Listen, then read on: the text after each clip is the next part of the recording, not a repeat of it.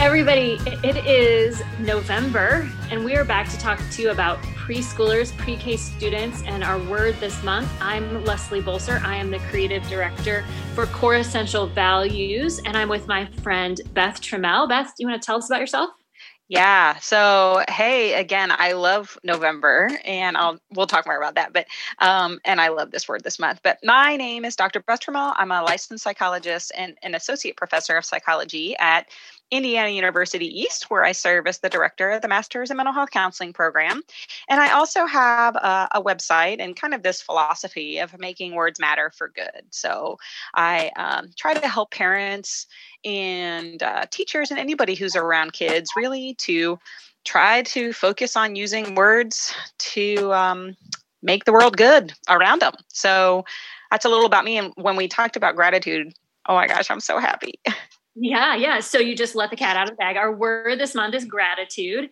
And we talk about gratitude this month about just letting others know that you see them, you see how they've helped you, and you see what they've contributed or a way that they've gone out of their way for you. But that's a lot for preschoolers. So with pre-Ks, we just say, I can say thank you. That's simply what we say when we talk about gratitude. So I would love to dig in on this a little bit with you. So how do you tell parents of pre-Ks or of toddlers, and how do you talk to them about teaching gratitude to their kids?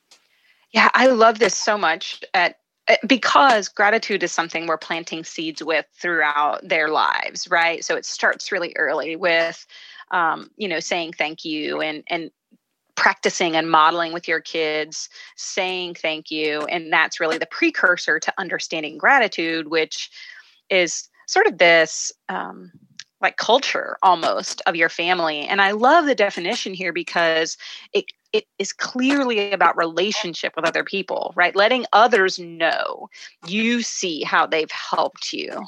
And so that definition explains to kids that it's a relationship thing. So when they're really little, they're not going to fully grasp this idea of gratitude. And so we start by just saying, be thankful when other people do nice things for you. And so to something you and I have talked about, instead of just always prompting them with, say, thank you, I brought you something, say thank you, trying to give some more specific reasons for why we're saying thank you, right? Our little kid brains need to understand very concretely, this is why I'm saying thank you for this specific thing. That's really interesting. So it's not really a reflex. You're not training the reflex. You're training the reason behind it so that when they get older, they can, they may be too young at 3, but when they get older, they can make that connection. And if they're in the practice of saying, this is why I'm thankful, then they can learn to recognize that. That's super, super powerful. I really like that. So I think let's move on and talk a little bit about being a parent and showing gratitude. Because I think, as we sit here, we're on Zoom because we can't be together. And we're feeling isolated, or we're feeling like we're overwhelmed by so many things in the world. And it may be tough for a parent to turn this on right now and to be like, oh yeah, I should do a better job of showing gratitude.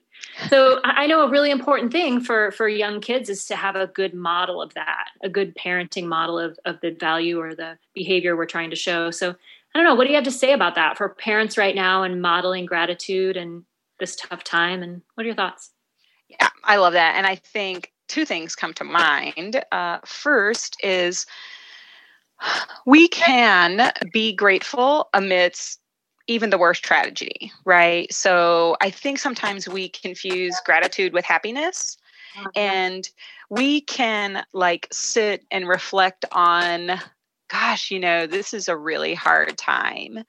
And yet I still have things that I can be grateful for, right? And I think that's the message we want to continue to say to our kids is, even amidst chaos, even amidst really hard things happening around us, we can always find kind of that silver lining, which is really what gratitude is asking us to do.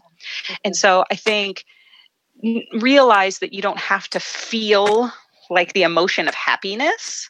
Yeah. You can feel the emotion of gratitude amidst tragedy. And I think the second thing I thought about right away was sometimes folks, in kind of a similar way, we we feel bad being grateful amidst such a hard time, right? We're like, well, I shouldn't be grateful because, again, we put grateful with other happy emotions, which often is true. And then sometimes we feel bad, like, gosh, it's so hard for some people that, I don't know, maybe I shouldn't be outwardly grateful because I don't want to make other people feel bad.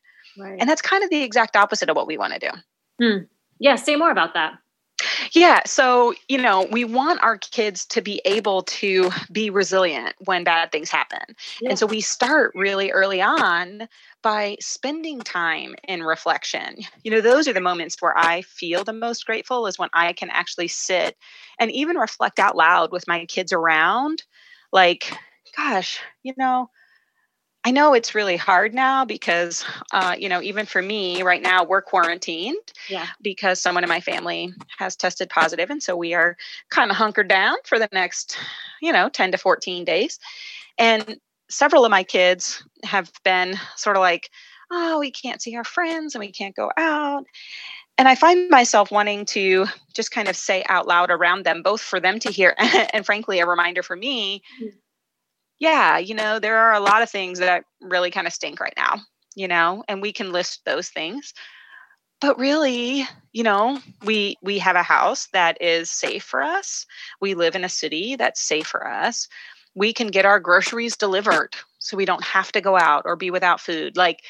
So I think that idea of modeling sincere gratitude is really important. Yeah, I think that's really great. I've heard people say before, if you look for things to complain about, you'll find them. And if you look for things to be grateful for, you'll find them. And I think that's a hard thing for me to remember when I get my brain in a different place. But I think it's really true. I think it's about noticing. And you can cue yourself and cue your family to notice things that give you gratitude. And you can cue yourself to notice things that'll just make it worse. There's an abundance of ways that we can make it worse for ourselves, right?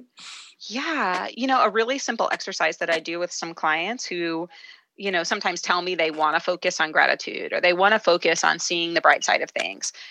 I give them a simple exercise that says, okay, think about your morning. Just think about your morning from the time you woke up until now and start by just complaining about everything that happened that you think could have been better, right? So, I woke up and I felt tired and it was cold out and, I had to make my coffee. I forgot to do it the night before. So, you complain about all those things.